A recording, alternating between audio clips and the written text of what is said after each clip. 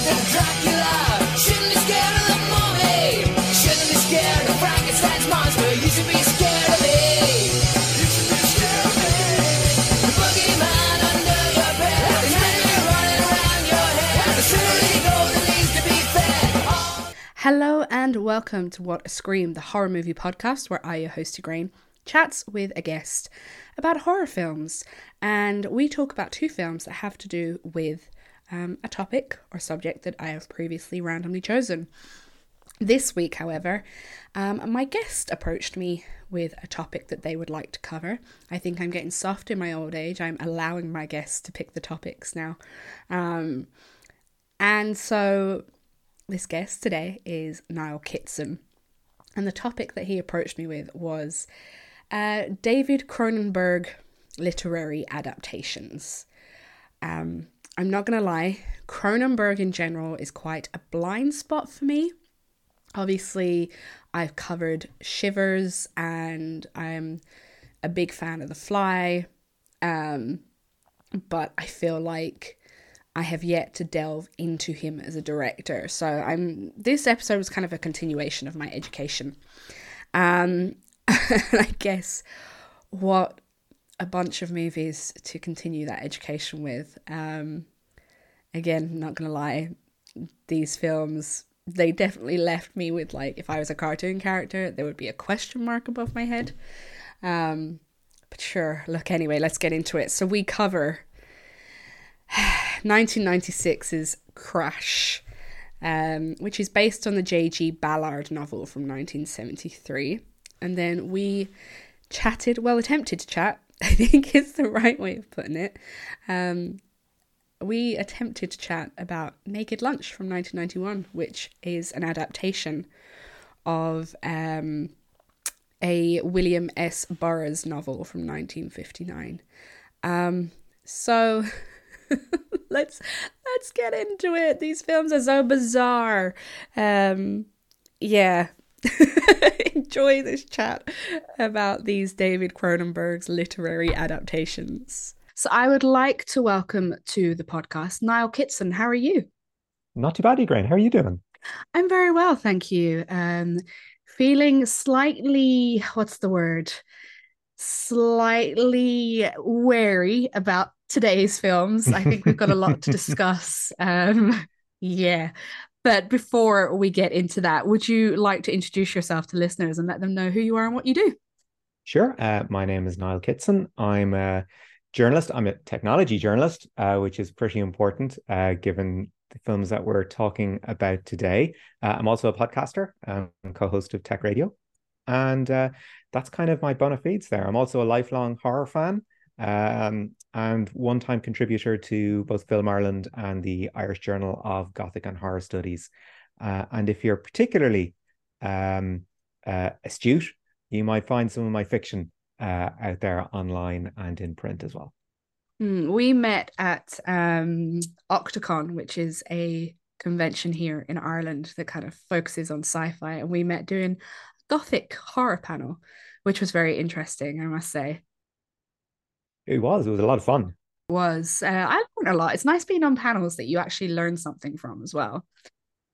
It is, and you don't know who you're on a panel with. So we were kind of lucky that we had a few minutes beforehand just go, that's who you are. Okay, what are you going to talk about? Okay, grand. Yeah. We have a plan. We won't have any dead air. It's cool. Exactly, yeah. So how did you get into horror? And do you remember what the first horror film was you ever saw? Horror has always just kind of been there for me. My first horror film that I saw was actually Zombie Flesh Eaters. Oh, and wow. There was a particular moment in Zombie Flesh Eaters because my uncle owned a pub down in Limerick, and they had this exotic thing called a video player, and they used to just loop films on it. And I don't think they were terribly concerned about what films were actually on, but I know he was a horror fan because he had a copy of An American Werewolf in London at home that I, knew by the cover wasn't for, 6-year-old Niall kind of a thing. But the first film that I saw on video happened to be a horror film, happened to be Zombie Flesh Eaters. And the first moments from Zombie Flesh Eaters I saw was the famous eye gouging scene. Mm-hmm. So I saw that and I went, okay, not only am I done with video as a medium, I'm done with horror. That's it. I will see you in adolescence as far as I'm concerned. And that was sort of my first horror film moment. But of course, you come back to these things later on. You see Jaws, and it's something that ostensibly is suitable for you when I kind of know that it isn't. And then when I got into sort of my teenage years, you start getting the classics. You get the Romero zombie films. You get Evil Dead 2. You get whatever you can get your hands on, really, because when you had a video library, you could just go in and have a wander. And because there are still movie shows on MTV with actual reviews, and there was one show called The Big Picture, which was a movie review show, but at the end they had a 5 minute slot called a Cult Corner, where they would talk about what we regard now as kind of the those subversive classics, everything out there from Eraserhead to Pink Flamingos to I suppose Naked Lunch and Crash would actually sit quite happily in that Mm. category. So that was kind of my trajectory with horror. It started out as being something to be petrified of, and then just gradually became a part of what I like to watch. It's part of my regular diet. Yeah, I have like a similar. I had that childhood thing of watching zombie flesh eaters as well. It's really funny. It must have been on Channel 4, must have been at parents' party, and us kids were just shoved in front of the TVs. And I remember seeing that eye scene as a young child as well. And I have a similar story about Suspiria as well. And it's so funny how like it was so terrifying at the time, but it almost like morbidly piqued my curiosity. And it was very much like, I'm petrified of this, but I also want to know more. Mm. So Yeah, I feel like stuff like VHSs, but also Channel 4 has a lot to answer for when it comes to this kind of childhood memory.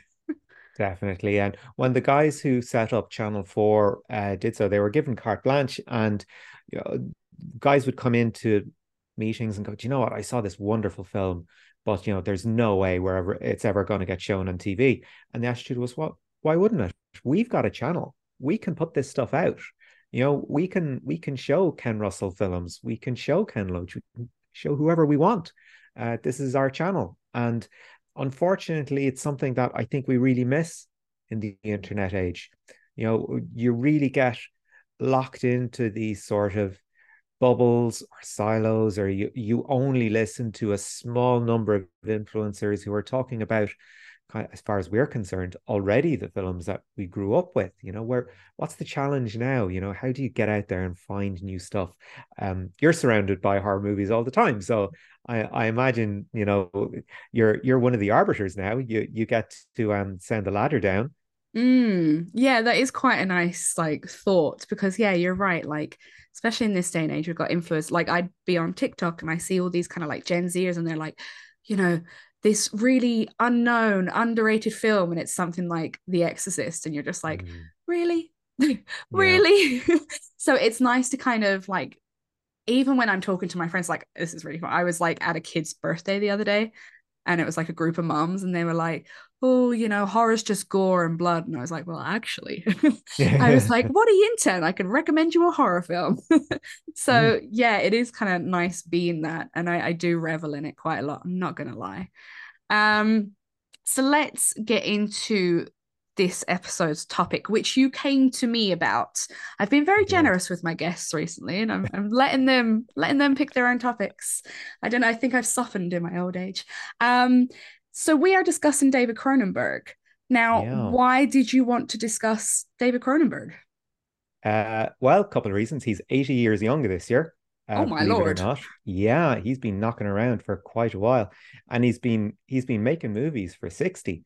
I mean, we would be aware of him from sort of, I guess, Shivers onwards, that sort of period. Um, from when he went from pure kind of schlocky body horror stuff all the way up to this sort of dark contemporary phase, and now back to body horror again. But yeah, he's been making movies for about 60 years, and he was a jobbing director for a long time before he hit that sort of purple patch from the late 70s through to I suppose 91 and thereafter, kind of the period we're sort of interested in. And, you know, half his movies, the reason I came to you talking about um, adaptations in particular is because he very often came out and said, "Look, I'm a lazy writer. I've got ideas, but I'm a lazy writer," and that kind of explains why half his output has been remakes or adaptations or things like that. And you know, oddly enough, his own films, his own ideas, they're not tremendous money makers, but when he does make money, like say with The Fly or History of Violence, or something like that, he makes a lot of money. And that means that, you know, I imagine he gets quite a bit of latitude. And it was sort of off the back of one of those remakes being the Fly in what, 86 was it? 86, Mm-hmm. 88? Um, that he was given an awful lot of latitude to go and make Naked Lunch, Mm-hmm. which we'll talk about. And then, you know, he had his time in the wilderness. You know, go stand in the corner, David, and think about what you just did. And then he came back with Crash in '96.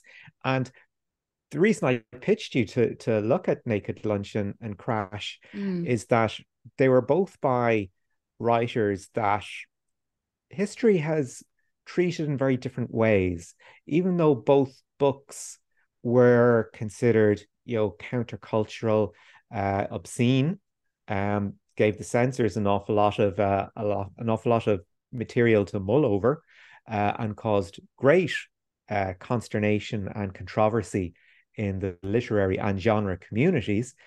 You kind of look at Naked Lunch now, and you know, you can't look at the work of William S. Burroughs without looking at the man. And the man has been dead a Mm. long time now. And sort of look back and you go, you know, it was the beat culture, it was the 1950s, it was what it was. And that's done now. And we can look back at that and go, well, do you know what? He was a man of his time. If he was to try publishing a book like that these days, no, for various reasons. But if you look at J.G. Ballard, at the time, he put out Crash, a very similar response, similar consternation, similar, you know, controversy. Film comes out, very similar level of heated debate. Uh, as an interesting aside, I looked up the Siskel and Ebert reviews for both films, and their reaction was pretty much identical. It was like, Mm. it's really well made. I hated it. It's repellent. And I was like, you know what? That's Mm. Cronenberg all over. He Yeah. makes really competent films that make you feel a bit icky. Yeah, definitely. I am a complete Cronenberg novice. I'm not gonna lie. He Up until perhaps I started this podcast, he was very much a blind spot of mine. And it's pretty much only through this podcast that people, you know, I covered Videodrome, um, and I haven't covered The Fly yet, or have I? I can't remember. I've done so many films. I haven't covered The Fly yet. I don't think. Maybe I have, but I know that The Fly was the first Cronenberg film I watched during lockdown. And I did, you know, people were doing the watch alongs with their friends. And we watched The Fly. And it was one of the very few films that has ever made me feel physically sick. Mm, Just the goopiness of it, like it just yeah. bleh. So yeah, I've seen Shivers. I did that for the podcast, seen Videodrome. Um, and I've seen Crimes of the Future, his most recent one. But other than that, like, and then when you came to me and I was like, okay, this is, you know, it's a good excuse for me to carry on this Cronenberg education of mine. But neither of these films were what, like, I didn't expect either of these films. They felt very, to me, what I'd already seen of Cronenberg, very un-Cronenberg. But then obviously reading about them, I'm like, no, that is very Cronenberg. Because yeah, especially Crash. I felt Crash was um I'm used to sticky, gross Cronenberg. I mean, it's sticky in a different kind of way, but yeah, so I find him quite an interesting director and filmmaker, and it's definitely wanting me to go back through Mm. his back catalogue and check For out more. for me, there's a nihilism in his films. I mean, most horror films, they're a jolly, they're a fairy tale. You get a few scares. You get the boogeyman. Nine times out of ten, he's defeated with an option to come back depending on financial performance, and it's all great fun. With a film like Videodrome, with something like Dead Ringers, you know, um, these are films without a moral core. I mean, with a lot of Cronenberg's films, there isn't that conservative moral core to them. You know, there's no redemption at the end of Videodrome. Mm, Things just get worse and worse and worse. yeah. Um, you know, there's no redemption in The Fly. Once, you know, Brundlefly kicks in, that's it. You know, Yeah. they're anti-redemptive and they leave you kind of cold because you don't know what you're gonna get by the end of it. You know, Mm, like you certainly feel shaken. I mean, if you know, in the case of Shivers, it's like, what's the resolution? mm, Everybody has gone mad. yeah. Congratulations. Yeah. Yeah. I quite like that. I mean, I like nihilistic films and I don't tend to like happy endings. Mm, Like sometimes they're fine, but most of the time I'm like, real life's not like that. So why, mm. you know, um, I'm just a terribly grim person, I guess. But yeah, that's And one yet thing. his films are very grim. And Yeah. that's why when he started doing contemporary dramas, people were like, hang on, this is the body horror guy. You know, why would he do this? But if you look at the moral string that carries through from his body horror films into his contemporary films, you know, there's that same kind of aesthetic there. He very often works with the same people because, you know, he has a dynamic that he wants to represent. And you know, when you've seen a Cronenberg film, you know, because he wants to make you feel, but he wants to make you think as well. And there's a danger in that, which I think is, the older I get, the more engaged I find by his films. You know, the prospect of having to sit down and be repulsed by something, but have to figure out, like, yeah, but why? Yeah. That's that's quite a challenge. And uh, I think as a filmmaker, history will judge him really kindly because if you look, sometimes we talk about, elevated horror is a term I've come across. I mean, Cronenberg is the godfather of elevated horror. You know, you could be as smart as you like. I mean, nobody else has made a film like Videodrome. And who would be able to and who would want to? Mm, yeah, definitely. And I mean, I would have said that he was, if we're talking about that term, elevated horror, a lot of the time it's said a lot about quite pretentious films, but I find him quite unpretentious apart from maybe one of the films we're talking about today. But I think that might be just because I didn't fucking get it. And that might be like, I just didn't fucking get it. I'm going to be completely honest, it makes me sound like an idiot, but like most of the stuff that I've seen, I feel like it's very unpretentious, Mm, yeah, which I appreciate. yeah. And you know, he's actually a very humble man. He's quite a funny man. Um, Very deliberate and understands, his link to horror and the schlock and all that sort of thing. Like he had that wonderful role in Nightbreed where he played a serial killer. You know, he is a very distinctive looking man, very tall, very severe looking. And you just get the sense that, yeah, okay, but he's probably great fun as well, you know? Uh, and that's that nice balance about the man that, you could sit down and talk about Sartre or existentialism or Camus or anything, and he'd have his opinions, and you'd be incredibly well informed by the end of it. Maybe slightly confused, but you've probably had a good laugh while you've been doing it as well. Yeah, because you sent me a few interviews with him talking about these films specifically. And even when he's like talking about things, he's very intelligent, knows Mm, what he's talking about, and knows his material and knows, the subtext going into it. But it doesn't seem like he's one of those directors that you're like, oh, do you ever shut the fuck up? Like, no one gives a mm. crap. It's actually someone that you want to learn from. So yeah, it piques my interest in more of his material. So let's try and start with this first one. I gave you the fantastic task of being like, you're going to introduce this film. Um, Yeah. let's start with the film you chose. Would you like to introduce it and give us a brief synopsis, please? Yeah, If you well, I mean, can, if you if can. if I can tell you kind of what happens. I don't know. Okay, look, that's full disclosure. If anyone has, wants to go and explain to their parents what a horror film is, this is not the episode for Absolutely not. for it. Okay, Naked Lunch. William Lee, I am your case officer. You are my agent. I, in turn, report to your controller. Your wife is not really your wife. She is an agent of Interzone Incorporated. You must kill her. Where were you this morning? I got in a bit of a jam.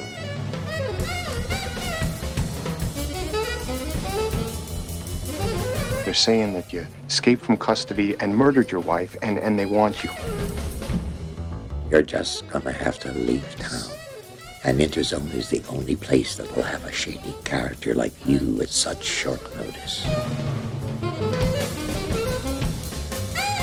I would never have expected to see you up and out so early. You seem to be in a lot of pain. Right, the first of two difficult literary adaptations, and I think if there was something you had to hold over the screen in explaining what we're talking about, is this wonderful quote from Cronenberg, where he said, "You have to be prepared to betray the book in order to be faithful to it." And that is the absolute essence of both of these movies, but more so for Naked Lunch, because in order to enjoy Naked Lunch, and I have to say it's a film I do enjoy. I've seen it a few times now, and each time I see it, I enjoy it more for its craziness, for its the sheer how of it. How, why, when, who? All of the Yeah, questions, all of the questions. all of the above, and you have to understand the man that is William Burroughs before you can begin to enjoy the film that is Naked Lunch. Mhm. If you don't know one, you're going to be completely lost with the other. And that's not really a failing of the movie, because, the in order to understand what's happening in the movie, you have to throw the book away.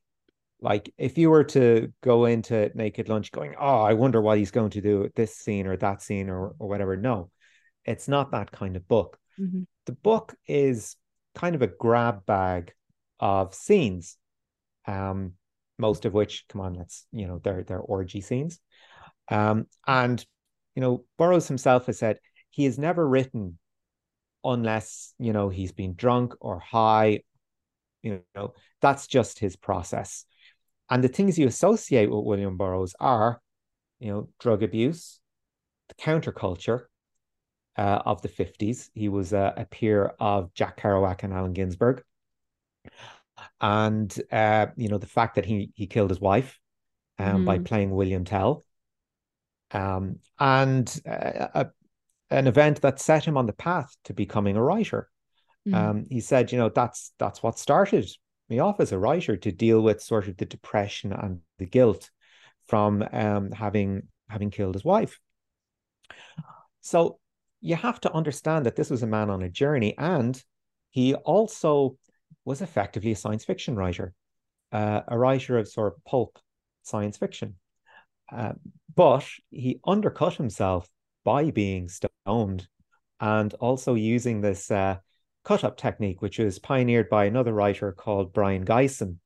And basically, they typed out everything on the page, and they would cut things out line by line and reassemble them into a different page.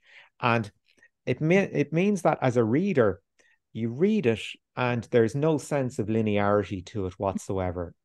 Every scene is flat, and all you're left with is the sense of what's going on. You read it and you're like, I have no idea what's going on, but it makes me feel X. Mm. And that's very much the essence of Naked Lunch, the movie. It's a film that is sort of set out to give you that feeling of dislocation, of confusion, while staying true to the life story of William Burroughs. And the look of the man, Peter Weller's performance is absolutely spectacular.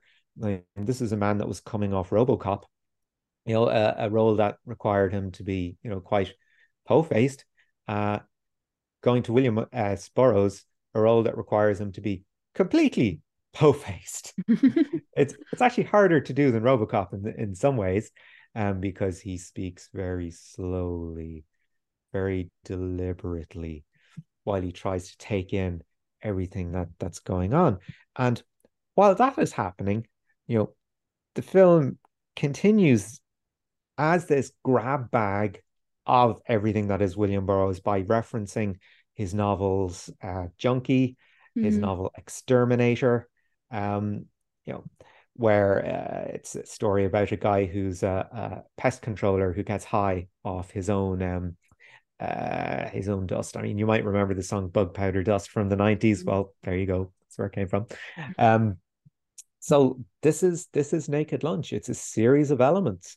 So I suppose, should I have a stab at explaining what happens? Go for it. Good luck. Okay. Naked Lunch starts with William S. Burroughs, who in the film is actually called Bill Lee. And this is a reference to his nickname that Jack Kerouac gave him, which was Old Bill Lee in Jack Kerouac's novels. He was famous for giving people nicknames for their own inserts. But anyway, so Bill Lee is an exterminator, and he starts noticing that the powder that he's using in his job is, he's running through it at a fairly strange rate. He's going through an awful lot of it very quickly. And he discovers that his wife has actually been using it. Now, to get high, which is, it's annoying him because he has to go back to work all the time and go, I need more stuff. And they're like, what are you doing? Like, are you eating it or something? And he's like, no, look, can you just give me stuff? And he gets stick in work. And he gets picked up by the cops, by two narcs who bring him in for questioning. And they're like, so, and they pour out his bug dust on the desk. And he is like, what's this stuff here? Is this some sort of, narcotic? And he's like, no, I needed to do my work. Just, completely deadpan, that wonderful, completely lacking any emotion whatsoever. And the cops are like, well, look, okay, we're just going to leave you here for a moment, okay? You have a think about what you've done. He hasn't done anything, but okay. And as the cops leave, one of them brings out a box and puts it on the table. They open the box and out comes this beetle, a beetle with what looks on the front to be like a typewriter. And the beetle starts rolling around in the dust on the table, and the beetle's carapace opens to reveal something that looks quite a lot like an anus. Through which it talks, and he says, "Look, my name is Clark Nova. I'm your caseworker. I report to a controller, and look, I've got a job for you. You're my agent. I've got a job for you." And he's like, okay, right, what have I got to do? Your wife is not your wife. She's an agent of Interzone Incorporated, which is based in Interzone in North Africa, which is a free port. It is a hive of scum and villainy, the likes of which you will never see anywhere else. So, look, we can't have her around. You've just got to kill her.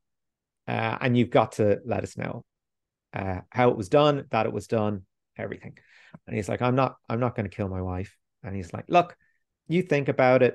And this is to cut things fairly short. So he goes home, and he's on the verge of just walking in the door and going, you will never guess what happened to me today in work. He comes in and he finds his two literary buddies are having a little bit of a moment with his wife. And he's like, okay, right. So his wife sort of tries to explain what's going on. She's like, look, you can't trust me. I'm a junkie, etc., etc. They have a game of William Tell. He ends up shooting her in the head and killing her. This actually happened. And this sort of sets him on the literary path in sort of real life. In the film, it sends him on a literary path in that he has to type up a report for Clark Nova, his caseworker, right?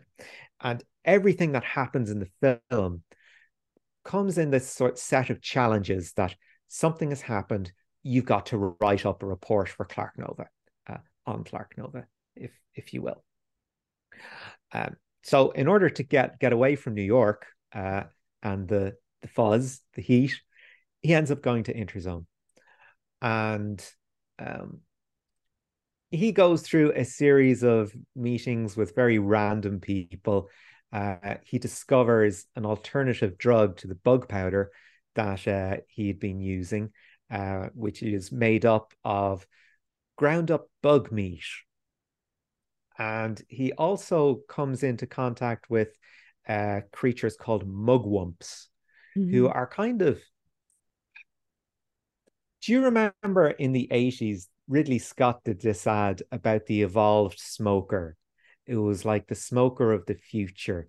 And it was like, okay, here's what somebody who was built on a biological level to smoke looks like. They've got an elongated middle finger. They've got extra capacity in their lungs. It's just a horrific image. Well, a mugwump is a perfect genetically engineered junkie who looks suspiciously like William Burroughs in lizard form.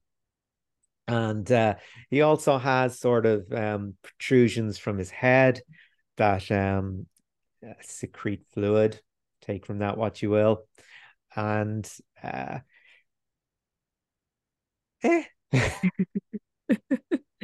there's a further series of sort of encounters, if you will. After each one, the challenge is, okay, write it up, send a report, write it up, send the report.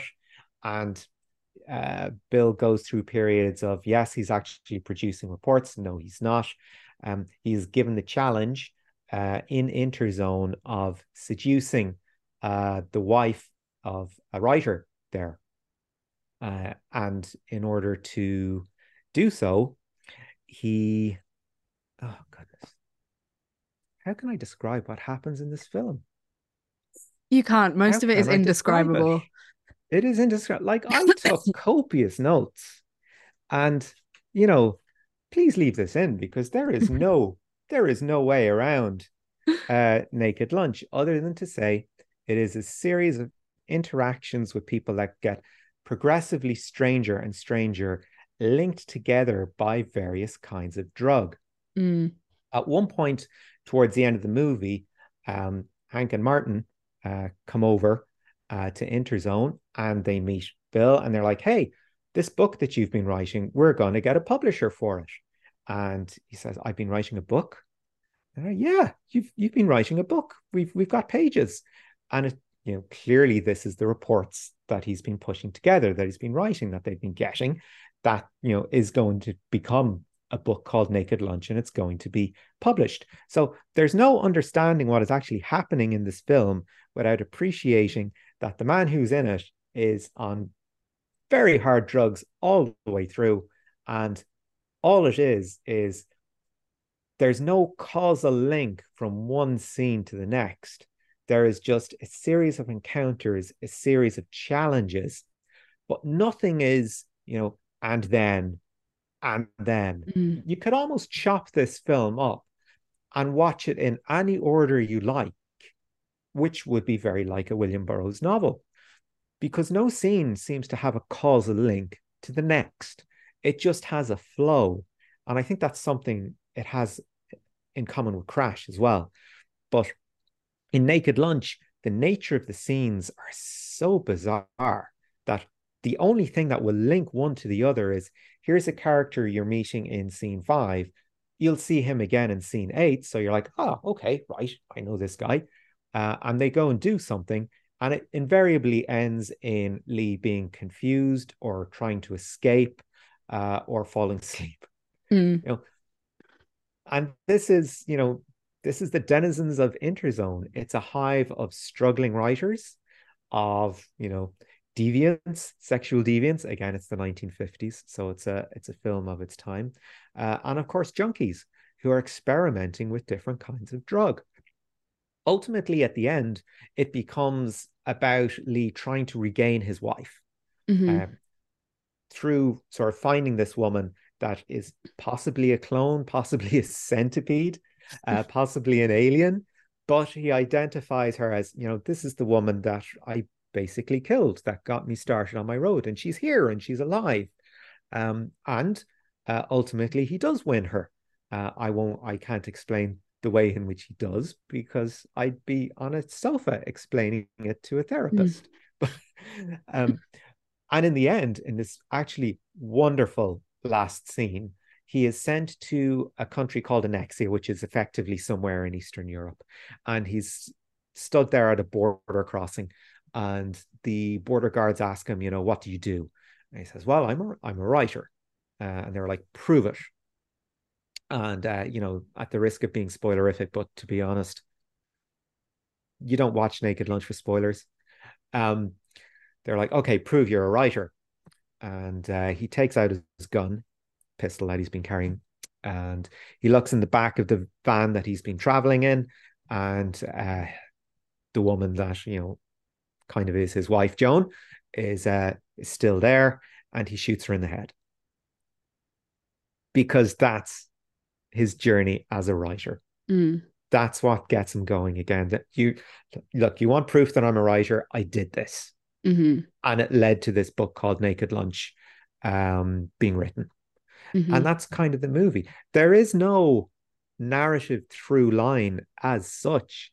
It's very much, he kills his wife, he escapes, he finds someone that is an awful lot like his wife, and he escapes with her, and the exact same thing happens in another country that forced him to escape from New York in the first place. Does that start to make sense now about what happens in Naked Lunch? To me, it does. So when I literally watched this like 2 hours ago or whatever, finished it 2 hours ago, and I was like, what the fuck did I just watch? Like, what the fuck is going on? I had no clue what was going on. Yeah. And it's just bizarre. It's such a bizarre film. But thinking about it now, and about, he has to go through these things, and William Burr as a person as well. I get it. I used to be a musician, and it was very emo music, I'm not gonna lie. And it's funny because last night I was out with friends, and one of my friends says, have you written any music recently? And I'm like, no, I haven't written anything. And it's because, I mean, don't get me wrong, like I still have my mental health problems, but I'm not like pained and tormented as I was when I was writing music. I'm in a lovely, stable relationship. I've got a lovely little family. And it's just like, it's so funny how that area of my creativity has almost died, because I'm not in that sort of mindset anymore. I'm not in that tortured, pained mindset. And it's this is what I see reflected in Naked Lunch, that for him to be a creative, for him to be a writer, he has to be in some sort of pain, confusion, intoxication. And even when he is happy, and when he thinks like, I've got my wife now, but I have to sacrifice my creative writing, do I have to self-destruct and to destroy everything in my life for me to be able to write? And I think when it comes to creatives, that's a really sad thing, that sometimes to be creative and to write things and create things that people can relate to, you have to be miserable yourself. And that's really sad. It is the ultimate discussion, and it's done to great comedic effect in Bullets Over Broadway, actually. But it's very, what do you love, the artist or the man? For Burroughs, the two were inseparable. Everything that he wrote on some level was autobiographical. He couldn't write a book about Exterminator, about a man who gets high off his own bug powder supply, because his understanding of drugs was completely based in, you know, his own experience. He couldn't speculate. He had to reverse engineer it. He had to be like, okay, well, what other kind of drug could I sort of dream up that would do this, you know?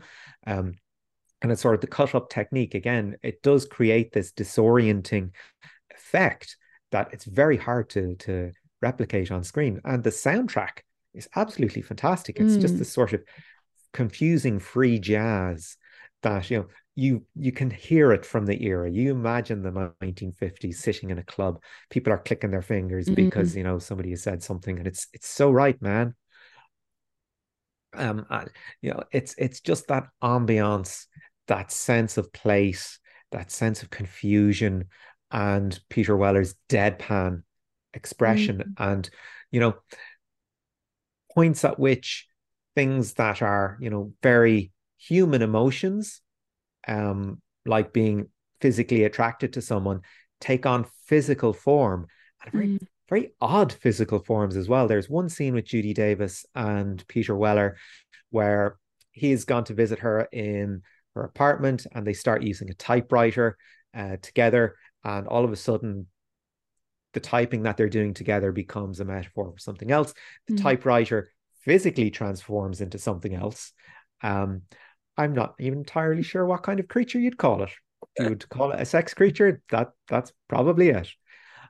Which is sort of hurried off when the housekeeper arrives, who becomes an entirely other thing as well. But, you know, we could sit here for a long time just going, then this happens, but, you know, it would only be a then this happens. It wouldn't be a and then this happens. You know, there's nothing causal going on here. It's just things are thrown at Burroughs, at Lee, for him to respond to. And, you know, in the 90s, Burroughs did become this sort of high priest of drug addicts. And Naked Lunch, the film, I think, must have been a huge part of that. I mean, in Drugstore Cowboy, he played a priest that was a heroin addict. Perfect role for him, you know. And, you know, in the 90s, he did become this sort of reclaimed countercultural icon. He'd kind of, I imagine the book being so difficult to find because it ended up on the wrong side of censors, you know, across the world. It was published by a small French press initially in, I think it was 59 it came out. But again, I mean, it's 91 by the time it actually gets committed to film. And even then, Cronenberg said, look, if you were to make this literally, it would cost $400 million and it would be incomprehensible. And completely right. I mean, I have tried my damnedest to explain what goes on. And I think that's the only way you can look at it, to think of it as this sort of confusion that is created by this succession of scenes strung together by this man's attempt to self-medicate as a means to deal with the grief of losing his wife. That, you know, there is actually a realistic emotional core to this film, but it's almost like Cronenberg throws things at you all the time to try and throw you off the case. You know, everything becomes a red herring. It's like, yeah, do you know what? Mugwumps do secrete this stuff that is basically heroin that you drink out of their skull. Or yes, typewriter can become a sentient thing. Yes, you know, typewriters can look like keyboards that speak out of anuses under their carapaces. Yes, all these things are possible. Yes, you can put a jazz soundtrack to it. Yes, you can have Saul Bass looking credits at the front with mismatched fonts. But at the end of it, first time I saw it, I was like, what the hell was this? Second time I saw it, I appreciated it as a film because I had actually learned quite a bit more about William Burroughs in the interim. He's since become one of my favorite writers, actually. And that's even, you know, probably despite the man's best efforts, to be honest. I mean, if you read a few of his books, they recycle that cut-up technique. So you really, you read them and you're like, there is a wonderful idea in here. And I've seen ideas of his ripped off in places like, True Detective, where you have a character that could have been Burroughs himself, because Burroughs actually was PI at one point, which might explain why he's always dressed as sort of a G-man in all his famous photos and in the film. Mm. That his ideas have proliferated, but it's because he's kind of impenetrable, that he does come across as being sort of a little bit seedy. He's hard to like, but he's easy to appreciate. I don't know. Does that make any sense to you? I mean, you just watched it. Did you come away and go, there's something going on here, I just don't know what it is? Yeah, that was basically like I was thinking of like, okay, I'll log this on Letterboxd later, and I'm like, I don't even know what rating I'd give it because I'm just like, I watched it. I can appreciate it for being this surrealist fever dream.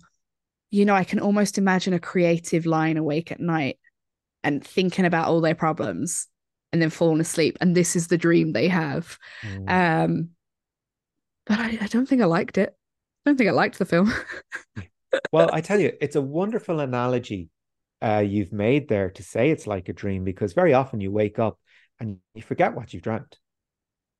And that's kind of what Naked Lunch, the film, is in comparison to Naked Lunch, the book. If the book was to have a dream, it would be the film. Yeah. I will say, though, the images, and especially of that butt bug, it's just, that is seared into my brain. Like I can almost guarantee that's what I'm going to dream about tonight. Butt bugs.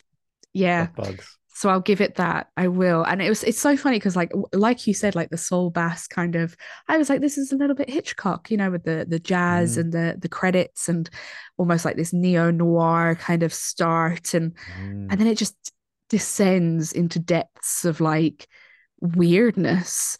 So I will give it that. It's a bit of a whiplash when you think it's going to be something and then it's not. It really takes a conversation like this to tease it out. And to go, oh, right, okay, this is what it's about. And it makes sense. It's just through this fog that, is just put in front of you. Just this hallucinogen, this hallucinogenic substance that you have somehow taken in through your eyeballs, this mind virus, like Videodrome. Yeah. He's all about his viruses, isn't he? He likes his elder viruses. So would you recommend Naked Lunch to horror fans? To horror fans? This is a really good question, because to both our films, really, of the two that we're talking about, Naked Lunch is the closest visually to a horror film. But in terms of narrative, definitely not. Because it's not looking, well, the things that it does tie up, it took us having a conversation about to figure it out. And there are a few scenes that are really unforgettable, that are really, I think Stephen Dupuis was the chief makeup artist, and the work he does on this is absolutely stellar. That there are visuals in there that will stick with you. But perhaps I would say, if you are a fan of H.P. Lovecraft, you would probably enjoy this movie. If you like the weird and don't necessarily want to impose a structure on it. I mean, Cronenberg was stuck with this problem. He had a book that elicited certain emotions. How do you turn that into a film? And he had conversations with Burroughs over this, and ultimately got the man's blessing to try and make it in some way recognizable as a film, because he still had to go to backers and go, yeah, that wonderful Fly film I made, I can totes make you more money. So I think on a $16 million budget, I think it made back like $2 million. Like, this did not do well. Yeah, I can see that. And it did lead to his wilderness years, in my opinion. But would I recommend it for someone like myself that likes, cult movies, that has an interest in literature? I think that's probably the audience. for a genre audience, I think you would probably struggle. Yeah, definitely. I think for me, it would have to be a certain person I was recommending it to. Mm, It definitely wouldn't be the, like the general horror community population that I'd be like, you know what you need to watch. mm. Um, but yeah, it'd be a very precise kind of character that I would recommend this film to. Maybe if I wanted to confuse people, I do have this habit of like recommending films just to see people's reactions. So yeah, Oh, that we've would be we've my all had answer. those moments. Okay, so let's move on to the next one, who I was like, I kind of want to introduce this one because I understand this one. Um, this is 1996's Crash.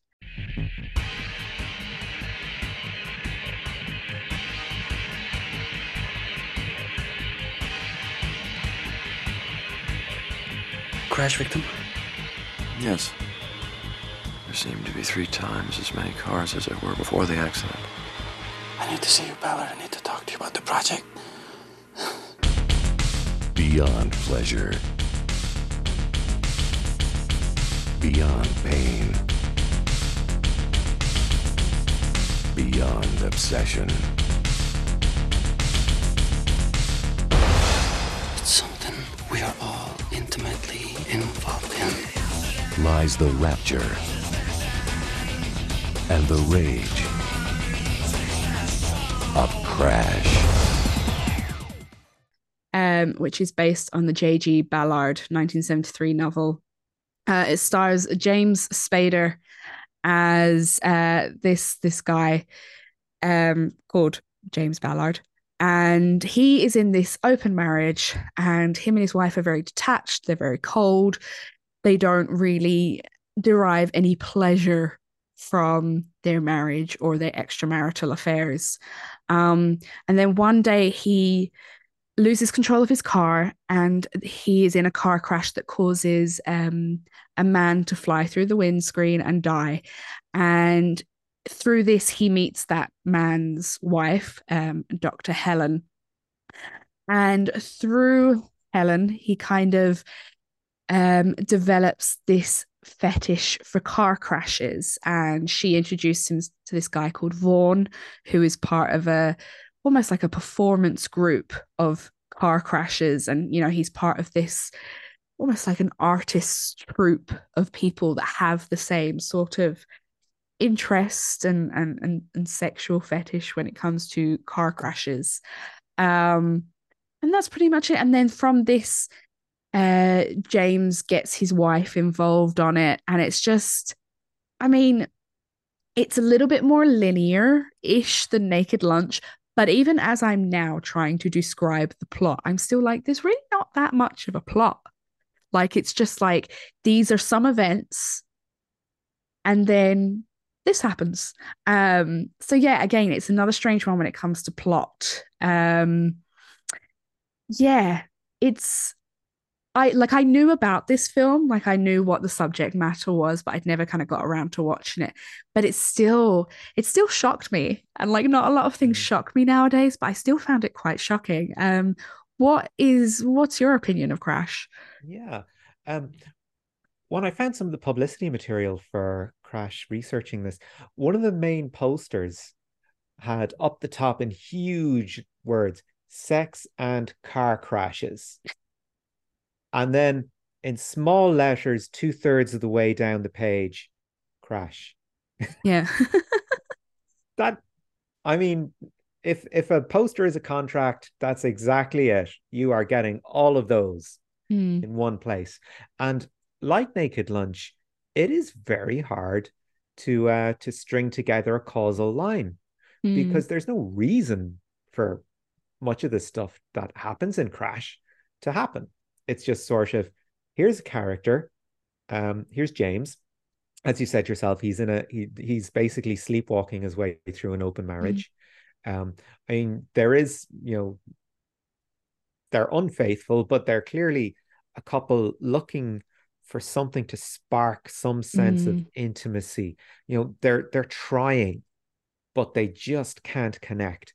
And the implication is that it's urban life has sort of sapped them of their individuality, that they're locked into these daily routines. And they're just trying anything to break away from the norms, to break a few taboos, to sort of really find some sort of genuine humanity in them that is just missing. Like, James isn't upset that Catherine is having anonymous sex. She's not upset with him for doing the same thing. It's just, what are you doing? Oh, well, I was with some guy today. How did it go? Yeah. And how was that? Yeah. Tell me about it. And that sort of creates the emotional plane on which this thing happens. So when James gets involved in that car crash, it's kind of, it does jolt you out of your seat, because here's something that happens, and here's something that's absolutely terrifying. And yet his sort of emotional response is to just stare at Holly Hunter in the car opposite while she opens her blouse and reveals one of her breasts to him. And it's sort of a, I did not expect that kind of a moment on the audience side anyway. But for Ballard, he just retains this sort of, he doesn't react, and either it's because he's not terribly conscious, or just he's just confused about everything else that happened, that has happened around him. And as we've said, it's just, you go further down this rabbit hole of meeting people that are, obsessed with this sort of car crash fetish, where Ballard himself came out and he said, look, the car is the metaphor for the self. What better way is there to understand someone than by their car?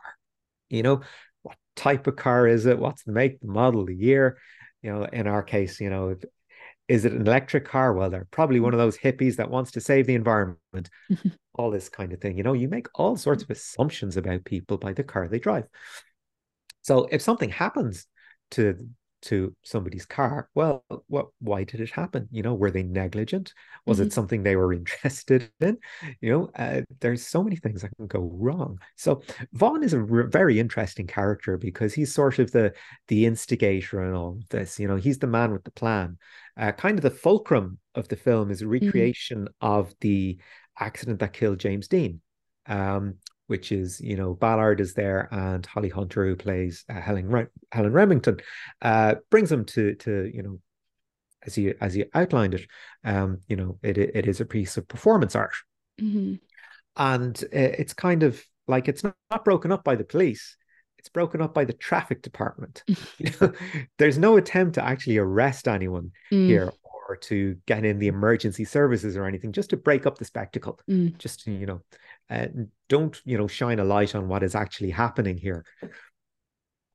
So it is a very difficult film to talk about, because once you talk about the key concept, as with Naked Lunch, which is why I think the two kind of complement each other very well as adaptations, because they have a flow, and once you get out the central conceit, the flow kind of brings you along to a natural conclusion.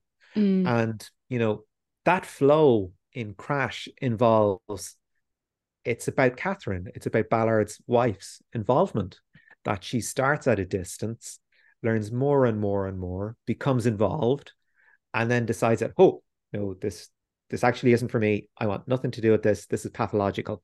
No thank you. And that's kind of, where you hit the final confrontation in the movie, is when Catherine makes the decision that no, this isn't for me. And it's probably the one point at which we do see a genuine emotional response out of Catherine and James as a couple, that they do reach their limit, resulting in sort of a car chase, and Vaughn sort of driving off an overpass and into a busload of people, killing himself, and it's implied, other people as well. In the end, James and Catherine are just left trying to recreate this sort of fetish on their own, and it's like, but the thrill has gone. For a moment, they had something. And then once, their antagonist was gone, once he was dead, once the life of that subculture went, whatever spark that had, been ignited between them as a couple, that went too. And it's a very tragic ending. I mean, the last line is, what is it? Maybe next time. Maybe next time. And it could be next crash, or it could be, we've got to find something else. Yeah. And that will be the next thing. Yeah, one, I like you talked about it holding up very well. And I will say that I think looking at it now from a product of, social media and kind of more access to worldwide news and more access to people's lives, whether it's from like the news or whether it's from social media. I kind of related Crash to, I think the one thing that disturbed me the most was this lack of like feeling and emotion with the characters. Like they're very, they're very steely faced. There's no emotion. There's no reactions to anything, apart from like a little bit of excitement when, the crashes kind of happen. But it's this kind of lack of empathy towards other people's suffering. And, it's just a part of life. And, we're gonna look in and we're gonna be voyeurs on these people's like tragic lives, but we don't care too much because we can detach ourselves, whether it's through a screen or, we can walk away or whatever. So I found that kind of struck me a lot, especially with everything that's been going on, especially with, when we look at like celebrity lives. And I guess that's reflected when he does talk about James Dean and Jane Mansfield, about these celebrities. Like, it's almost like we don't treat them like real people. They're just like these people to watch, and then there's tragedy and we're like, oh, well, let's move on. So that really struck me about Crash and how I can relate it to today. Yeah. There's a wonderful juxtaposition between the first scene where you're behind the wheel of a car and then it's pulled away to reveal a film set. Yeah. And at the two-thirds mark-ish, they're at a crime scene. Vaughn and James and Catherine are driving through a crime scene, and it's laid out almost like a set. And they're just walking around, and they're taking photos, and everything is so mannered and quiet. And people, they're not screaming in pain or anything like that. There's nobody screaming, we gotta get somebody in the ambulance, we gotta go. It's so quiet, it's almost, there's a reverential hush descending over this scene, and it is like quiet on set. There's something happening here. I think that's something that really makes this film stand out. Another, on a much lighter note, when Cronenberg was making this film, he had to employ an entire fleet of stunt car drivers who are used to doing action movies. And when you think about it, this is not an action movie. No. There's an awful lot of driving in it, but you think, actually, yeah, he did have to treat this like an action movie, like, he was making Baby Driver or something like that. Or, what was that brilliant film, The Driver, with Ryan, the guy from the 70s. Come to me at a later date. But he basically had to have all the equipment for making a chase movie, although he was making a film where people kind of drive slightly recklessly, but not that fast, I suppose, in the big scheme of things. Yeah, another thing that struck me that there was, I mean, he said this as well, that like, his assistant director was like, I have hundreds of extras, and he's like, I don't need them, get rid of them. And it's that lack of outside influence and outside reaction as well. There's a few scenes where himself and Dr. Helen are having sex in like an airport car park, and she's like, it won't be busy at this time of day, but there's people going back and forth around them. but there's no reaction. And even, they go and pick up a sex worker and they're having sex in the back of the car, driving down a highway, and cars are going past them. There's no reaction.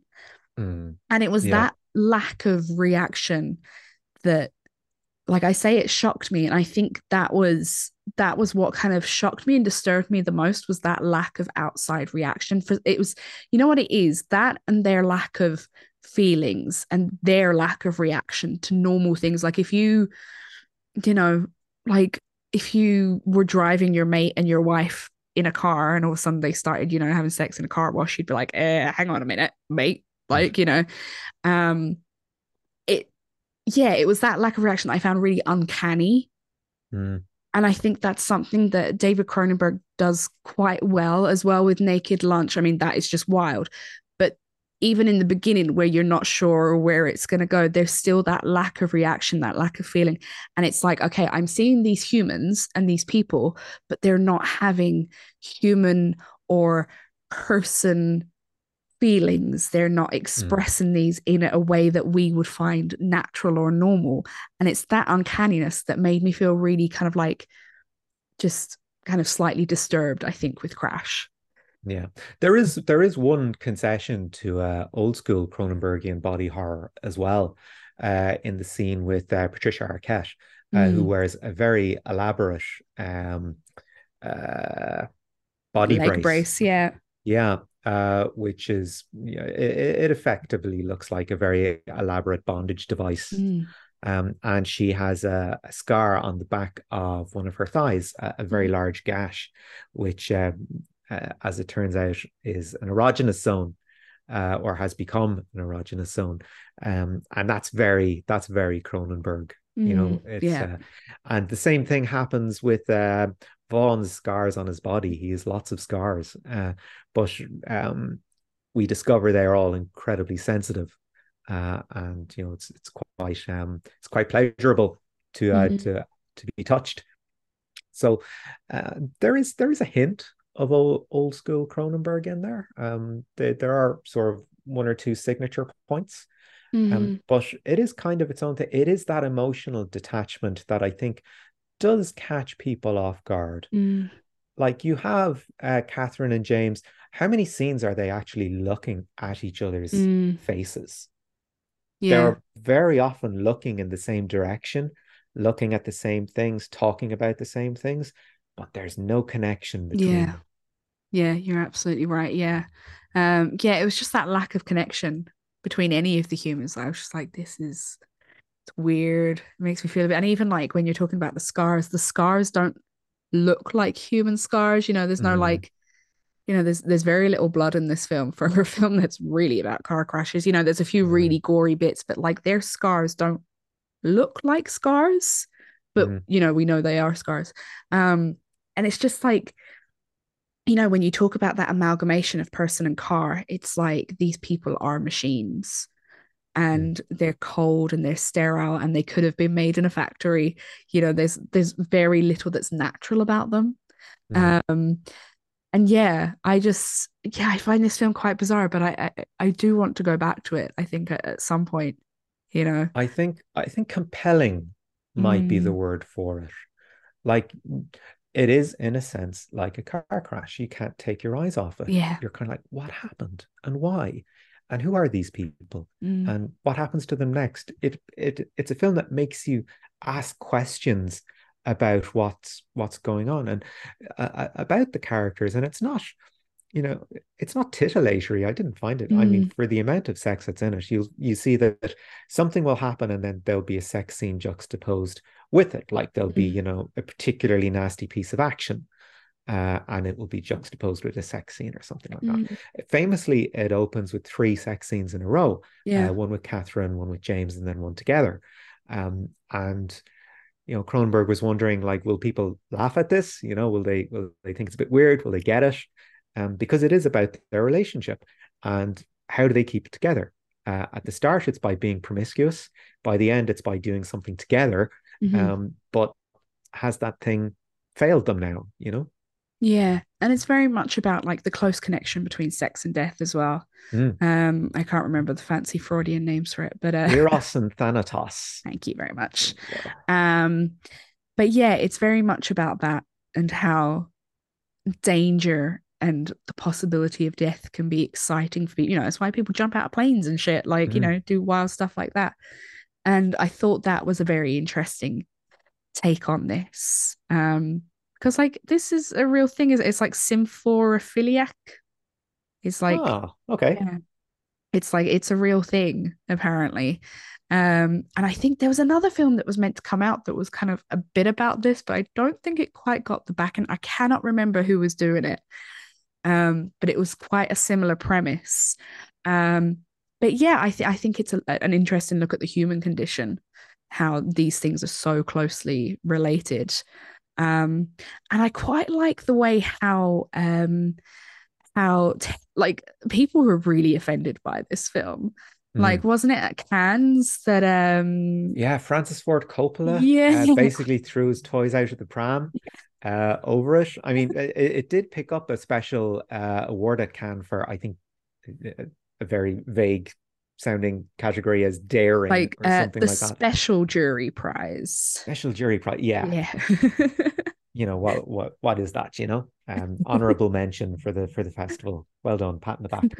Yeah, we can't give you an award because it's a bit too much, but we're gonna It's a say bit well done. much, but again, it's that sort of, we appreciate it was well made, Mm. but we were repelled. Yeah, Sorry. yeah, and it was banned, wasn't it? Was it banned in a few It countries? was banned in London, believe it or not. That's right, in the West End. It couldn't be played in any cinema in the West End. Yeah. The what was it, London City Council or something like that said, nope, Mm. you're not playing that film here. Oddly enough, for a country that was still quite ban happy in 1996, it was not banned in Ireland, Mm. but it did have 36 seconds of dialogue cut. Okay. And I think that was a shrewd move on the part of the censor, Yeah. because it was effectively designed to make sure that an uncut version of the film would not arrive on the Irish market. Right. Because say you had 3 minutes worth of additional footage, right? Yeah. That you wanted to put into a director's cut or something like that, right? And you brought it to, the censor over here, who had said, do you know what? We let your film out to market, but we made the following cuts. Do you want to take this gamble of giving us an extra 3 minutes when you know there's a version on the market that has exactly everything you wanted to show, and all we've taken out is dialogue? Yeah. Take your choice. Now, it didn't come to pass that way. I mean, the version that we have access to in Ireland is, as the director Mm. intended. But I thought it was a shrewd way to play it. Yeah. Just a little bit.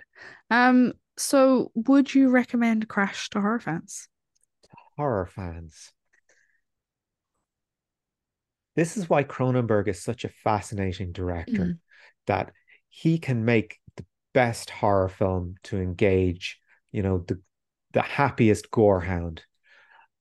And yet he can turn around and make films like Naked Lunch, make films like Crash, that, you know, are there to make you think, are there to make you question, and use some of those same tricks and tropes of body horror, Mhm.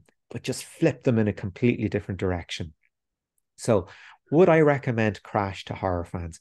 If you are looking to be grossed out, like, do you remember the film Stuck with Stephen Ray and Minu Savari years ago? It was based on a true No. story about a woman who's driving to work and she ran into a pedestrian, Mm. and he was literally stuck in her car, Okay. right? And she was like, I'm sorry, I got to go to work. I got to park car. I got to go. I'm sorry. Look, if I'm late, I will lose my job. I can't afford to lose my job. You're just going to have to wait here. And she left him.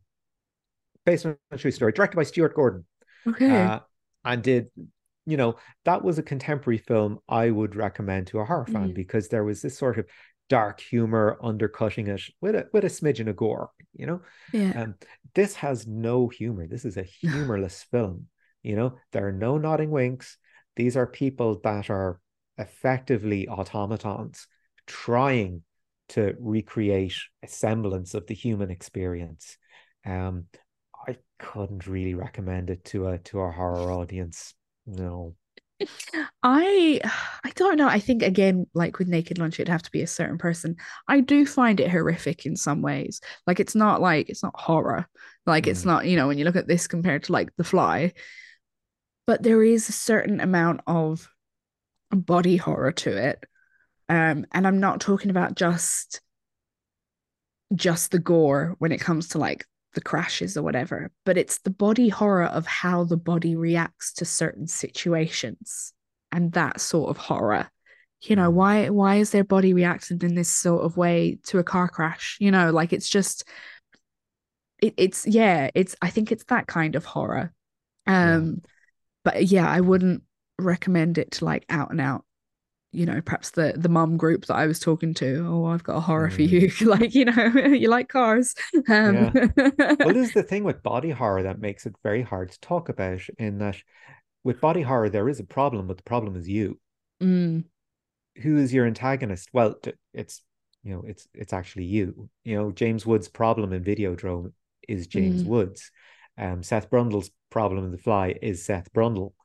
And that's sort of a hallmark of Cronenberg's films. In yeah. Naked Lunch, Bull Lee is his problem. Bill Lee is his own antagonist. And similarly, James Ballard, you know, but for working through the prism of Vaughn, who Mm, isn't, an antagonist. I mean, he's trying to bring Ballard further and further into this fetish. mm, Ultimately, having their own moment, their own tryst. yeah.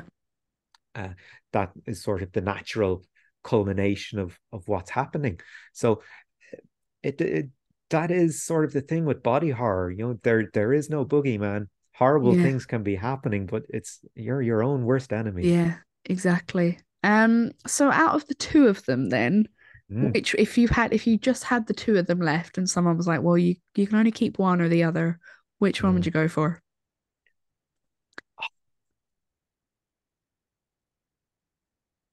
I th- hmm, that's a really good question, because even though they both have similar flow, they both have that non-causal structure. So Uh-huh. I think in some respects, when you watch them both, you're like, what, shouldn't this be happening? Shouldn't we have an inciting incident now? Shouldn't we, Yeah. there's no sense of that sort of Hollywood propulsion. It's Mm, kind of, these films stop when they say they're going to stop, and yeah. that's it. You have to watch them on their terms, or effectively on Cronenberg's terms. Uh, which one would I prefer in terms of prophecy? Mm-hmm. Um, I'd say Crash. Mm-hmm. I think it has aged pretty well. I'd say if you were to release it next week, if you were to remove the smoking, which I thought was hilarious, Mm, um, you pretty much could do it, yeah. and no problems. With Naked Lunch, I think there would be too much of a, gosh, people were crazy in the 50s. Yeah, definitely. I think for me, it's like which one, I could go without watching Naked Lunch ever again. But I think, like I think I would eventually like to revisit Crash. So I Hmm. think I'm gonna go with Crash.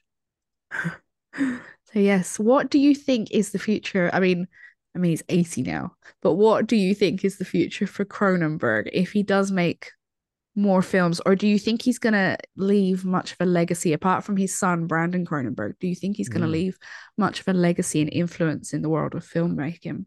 Do you know what? It is a tremendously appropriate body horror kind of idea that, you know, Cronenberg Sr. thinks he's getting a bit old, so he peels a piece of himself off and calls it Brandon and sends it Yeah. off to make body horror movies.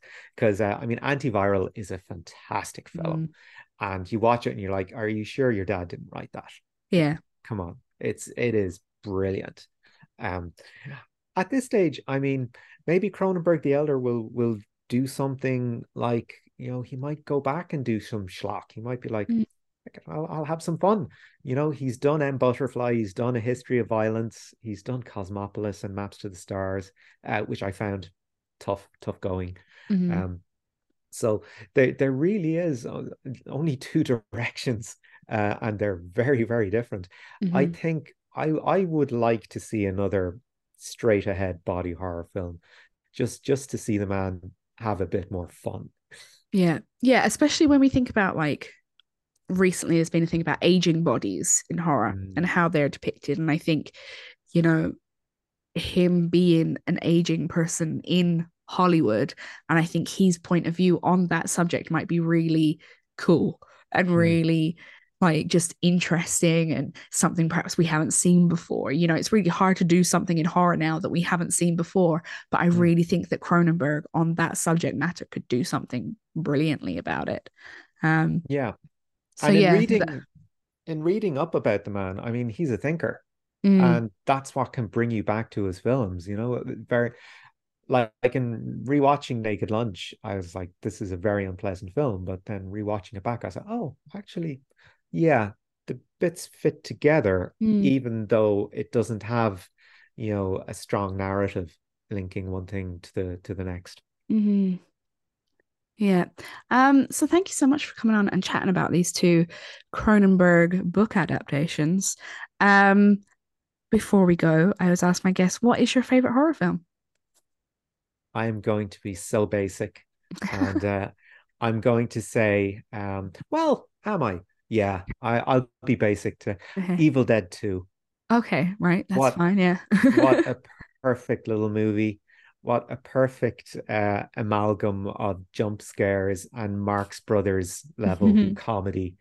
Uh, on the poster when it came out, it said "Kiss your nerves goodbye," and it works as a horror film. I think it works as physical comedy as well. So Hmm. it's a film I've come back to many times over the years. I'll watch it many times again. Yeah. It's not scary, it's just funny. Yeah. Yeah. My favorite franchise is Evil Dead. So, so where can people find you on social media? Yeah, sure. You can follow me on the tweet machine at Niall Kitson.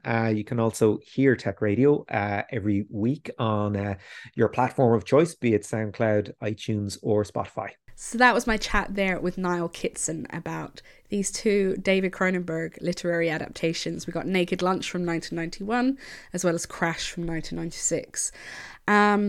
So do they make any more sense? Does Naked Lunch make any more sense to anyone? I I struggled. I did. I really struggled with it. I'm not going to lie.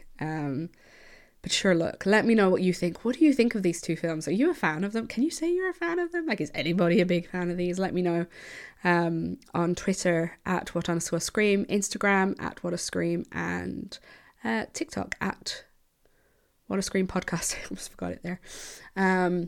Yeah, and let me know what you think of these. What you think of David Cronenberg in general.